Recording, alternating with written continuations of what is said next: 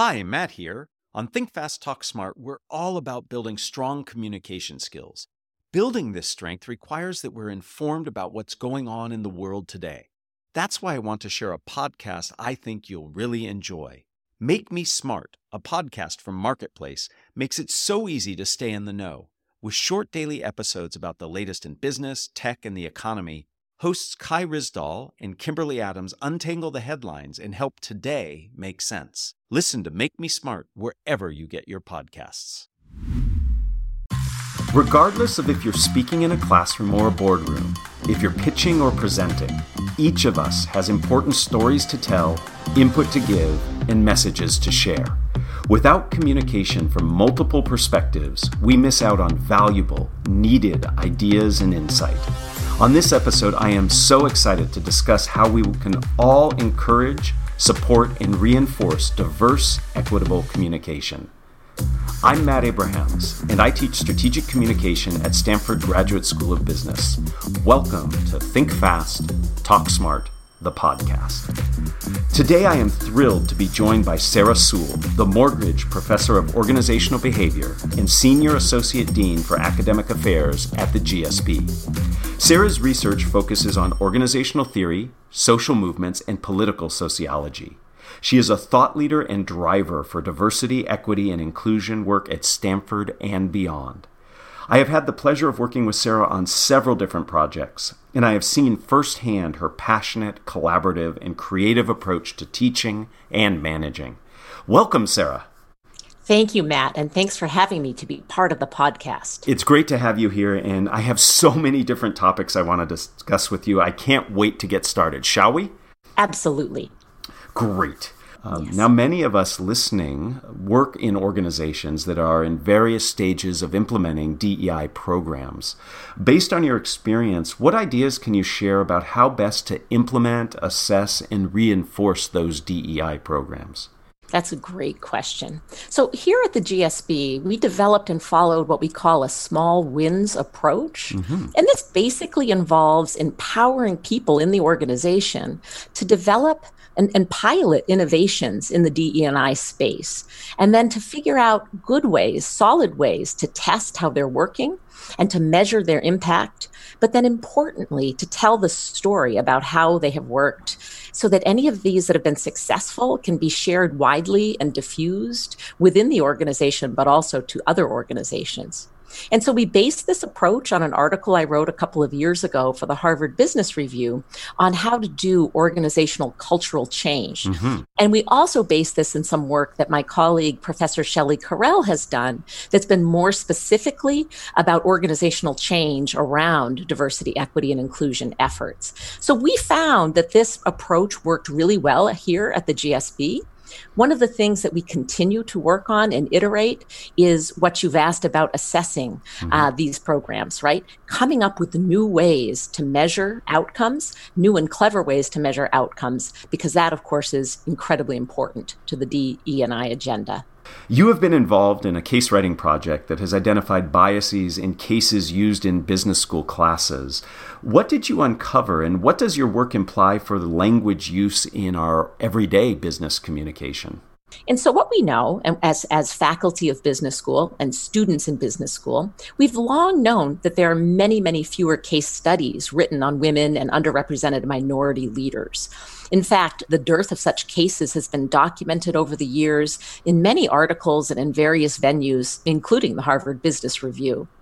And some of us have actively tried to rectify this in our own case writing activities. But that said, it has always bothered me personally that some of the women and underrepresented minority protagonists in cases are described in stereotypical ways.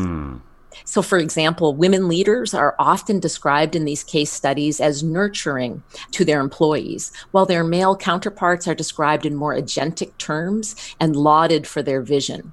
So this always led me to wonder what kind of signals are being sent to our students about what leadership is and how leadership matters across genders and across race and ethnic categories. So what we wanted to think about was what way does language used in these case studies reinforce any kinds of existing stereotypes and biases? And so that was really the impetus for the case study project, which involved reading each case that's used in our core and elective classes and looking carefully at the descriptions of the protagonists in each case. And when we found stereotypical language, we notified the faculty member using the case study, and we've offered to help rewrite the case study if it's one that the Stanford Graduate School of Business owns.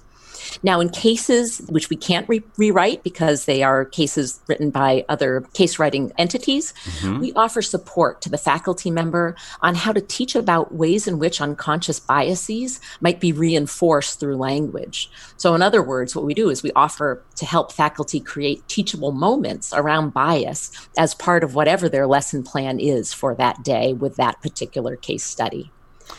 Wow, it's amazing how insidious some of these things are, and this work that you've done has really helped to uncover it. I can imagine a business leader, a manager, reflecting on his or her use of language, maybe in the way they introduce some of their colleagues or the way they structure their job descriptions.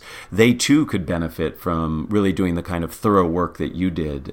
Do you have any advice or guidance to somebody in that position about what they could do to try to mitigate some of the things you uncovered in business cases? Oh, absolutely. And a lot of this comes out in various kinds of communications like written performance evaluations, sure. or even in speeches and all hands meetings and so on. And so what I always sort of suggest is that people, once they've written out whatever their communication is going to be, is pause, go back and look at it and do so with a DE&I lens. Look at it and ask yourself, are you giving feedback to your women employees that is different in tone? Are you using different kinds of ways to describe them than you might for a similarly ranked man in the organization? So that's one example in performance evaluations.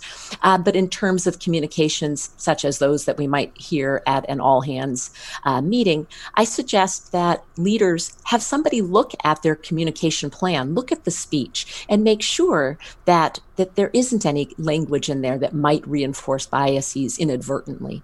That's really good advice. And Sarah, I don't know if you remember this interaction you and I had when we were working on a project together. I had put together a proposed agenda and project plan, and I sent it to you, and I said, here's a straw man for what I think we could do. And being totally unaware of the gendered term that I was using, and you very kindly, very politely pointed out to me that term could have some implications, and I have been very cognizant using that term and others. So I thank you for highlighting that, and I think that's a great example of how just pointing out to people and really taking time to reflect on language that we might not think as gendered that can actually have some implications. So a belated thank you for the education you gave me. Well, you're very welcome. Now, you also had mentioned earlier this notion of microaggressions. So I'm wondering if you can share a little bit about what microaggressions are, since you co-authored a paper on that topic. And can you share with us the model that you helped develop to address the problem? Oh, absolutely. So when we think about microaggressions and try to define what this term means, is we sort of define a microaggression as a commonplace daily verbal or behavioral incident, whether intentional or unintentional, that somehow communicates hostile, derogatory, or negative information to a woman or an underrepresented minority. And I think the key to understanding these is to realize that they're incredibly commonplace, often completely unintentional, but the cumulative impact or effect that they can have on an individual is where the problem really lies. And again, it's because they're so commonplace. And so in the article to which you're referring, we suggest a 3-part framework for how to become better at recognizing and responding to microaggressions. And we call this the Anticipate, Acknowledge, and Act Authentically framework. And so we suggest first that all of us must become better at anticipating when and where a microaggression may happen. And this involves being aware of what's happening in the broader local, national, international context, and increasing one's learning about other groups and learning about what kinds of comments and behaviors may inadvertently offend somebody. I guess many ways anticipation is about prevention. Second, we discuss the importance of acknowledging when a microaggression happens. Perhaps we notice when someone has made a remark that might reasonably be considered to be a microaggression, but rather than doing something about it, we look the other way to avoid the discomfort. So we argue in the article that stepping up and acknowledging the presence of microaggressions and working on ways to intervene are really a collective responsibility in an organization or at a college or university.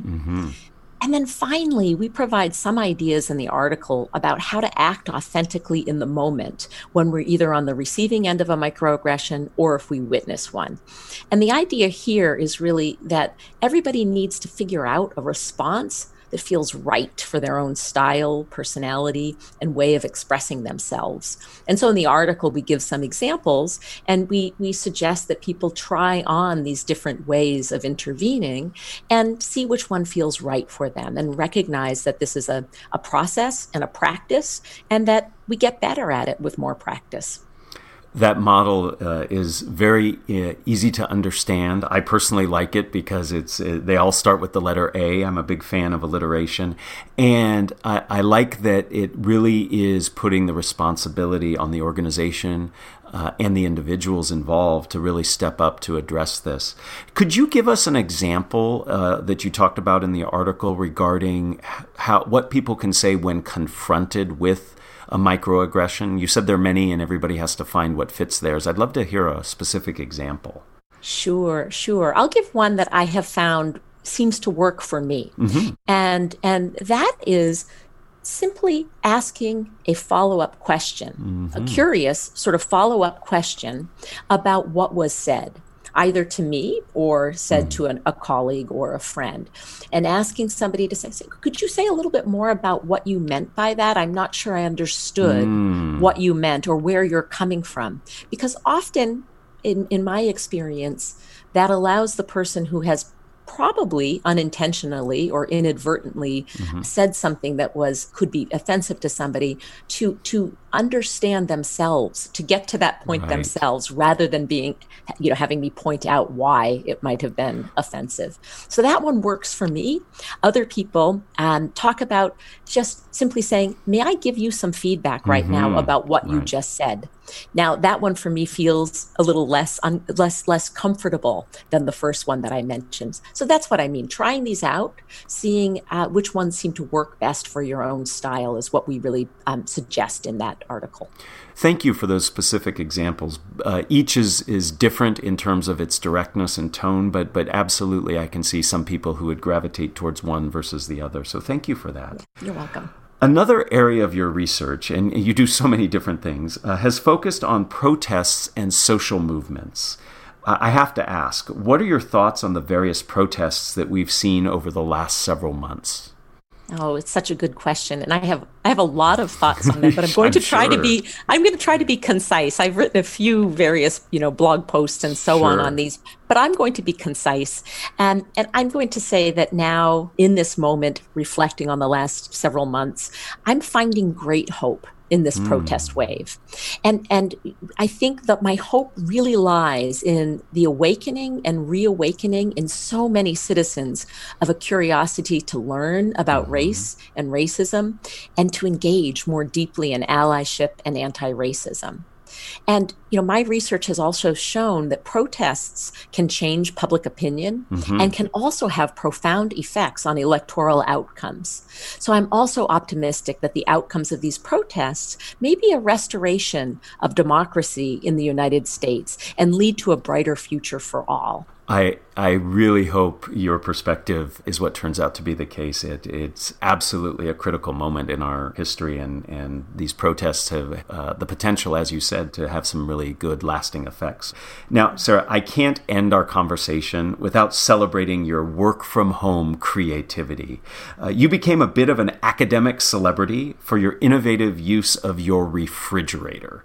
Can you share with us how you've used your kitchen appliances to help your students learn, and perhaps share other tricks you've come up with to engage people while remotely communicating? Yes, absolutely. That was such a funny picture, Matt. It was Yes. captured by my son who was home from college, sheltering in place and distance learning. And Yes. I was struggling one day trying to figure out an effective digital whiteboard Uh-huh. when it suddenly occurred to me that our old school fridge in the kitchen might do the trick. And so I tested out a little tiny spot with a dry erase marker on the refrigerator, and it worked like a charm. And, just in generally, I think we're all getting better at engaging others in our new remote way of working. One of the insights that I have is that people are feeling cognitively overloaded right now. Yes. So, as educators, I think we have to find ways to reduce cognitive overload. So, for example, I now offer my information in much smaller pieces, interspersed with breakout groups or synchronous work and shared documents. That's one of the tricks that I've been experimenting with. I've also been working to make my slides more visually appealing and much less cluttered. And this is where I've had the opportunity to watch you teach frequently on slide design, and this has been very helpful to me. Oh, well, thank you. Yes. And so I'm also using music and video in my lectures now to offer some variation in sound and visuals.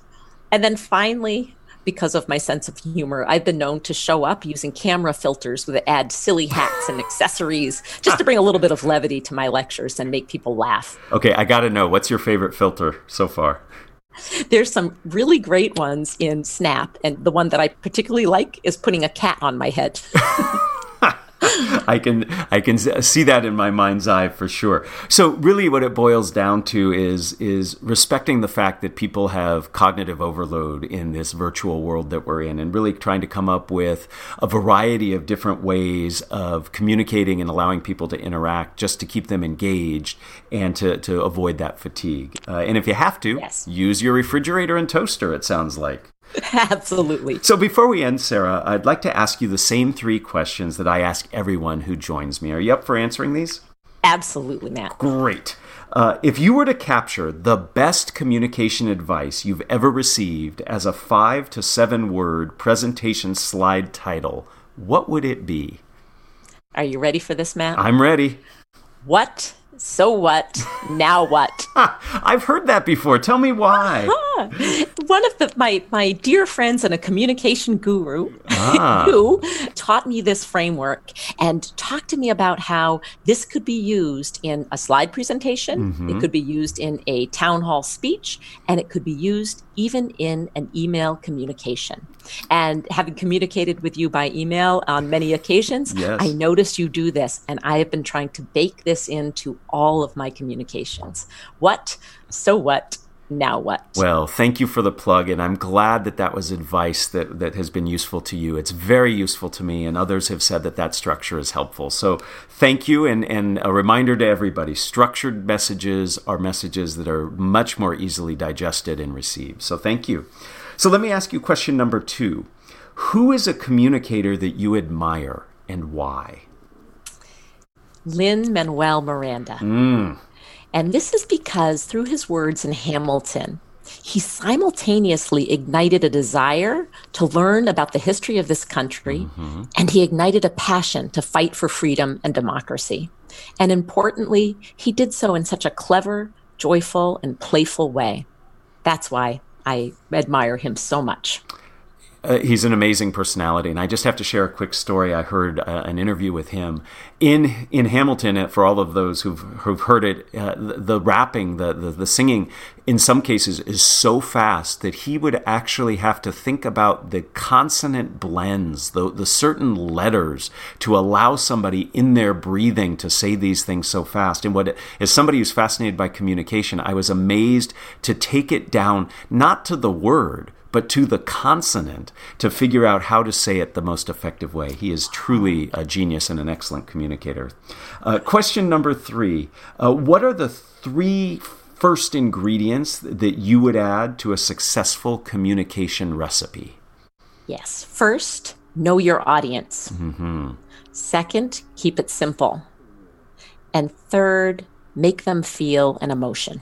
Yes. So the first of yours we have talked about many times, about knowing your audience. Share with me about the emotion piece. That's really powerful. Yes, I take this from some of the things that my colleague, Professor Jennifer Ocker, has shared with me Mm-hmm. when she talks about the importance of story. And she often tells a story about how she realized early on in her career as an educator, as a professor, that her students didn't really remember much of the content of what she taught them, but they remembered how they felt. So I've been consciously trying to make sure that there's some emotion baked into my communications. I think that's so important. And in fact, Jennifer was on the podcast talking about her new research into humor, and we did touch on the notion of emotion in humor and storytelling. So that's a great reminder. Thank you, Sarah. I knew this would be educational and entertaining. I also knew that you'd have tons of valuable thoughts and ideas on how we can work to ensure more voices are heard. Each of us has a critical role to play in fostering equity and inclusion in our workplaces and beyond. Oh, and by the way, I can't wait to see how you use your microwave to expedite your students' learning. Thanks so much. Thanks for joining us for another episode of Think Fast, Talk Smart, the podcast. Produced by Stanford University's Graduate School of Business. For more information and episodes, visit gsb.stanford.edu or subscribe to our show wherever you get your podcasts. Finally, find us on social media at stanford.gsb. Hi, Matt here. For most of us, presenting confidently and clearly in our native language is hard enough. But communicating in another language is marked by unique challenges and opportunities for growth. I am super excited to share our new ELL, English Language Learning webpage at fastersmarter.io/ELL.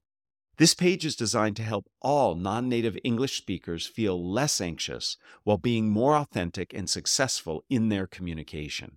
In addition to practical advice, you will find Think Fast, Talk Smart episode-specific ELL content, along with links to my favorite English language learning podcast playlist. Please check out fastersmarter.io/ELL.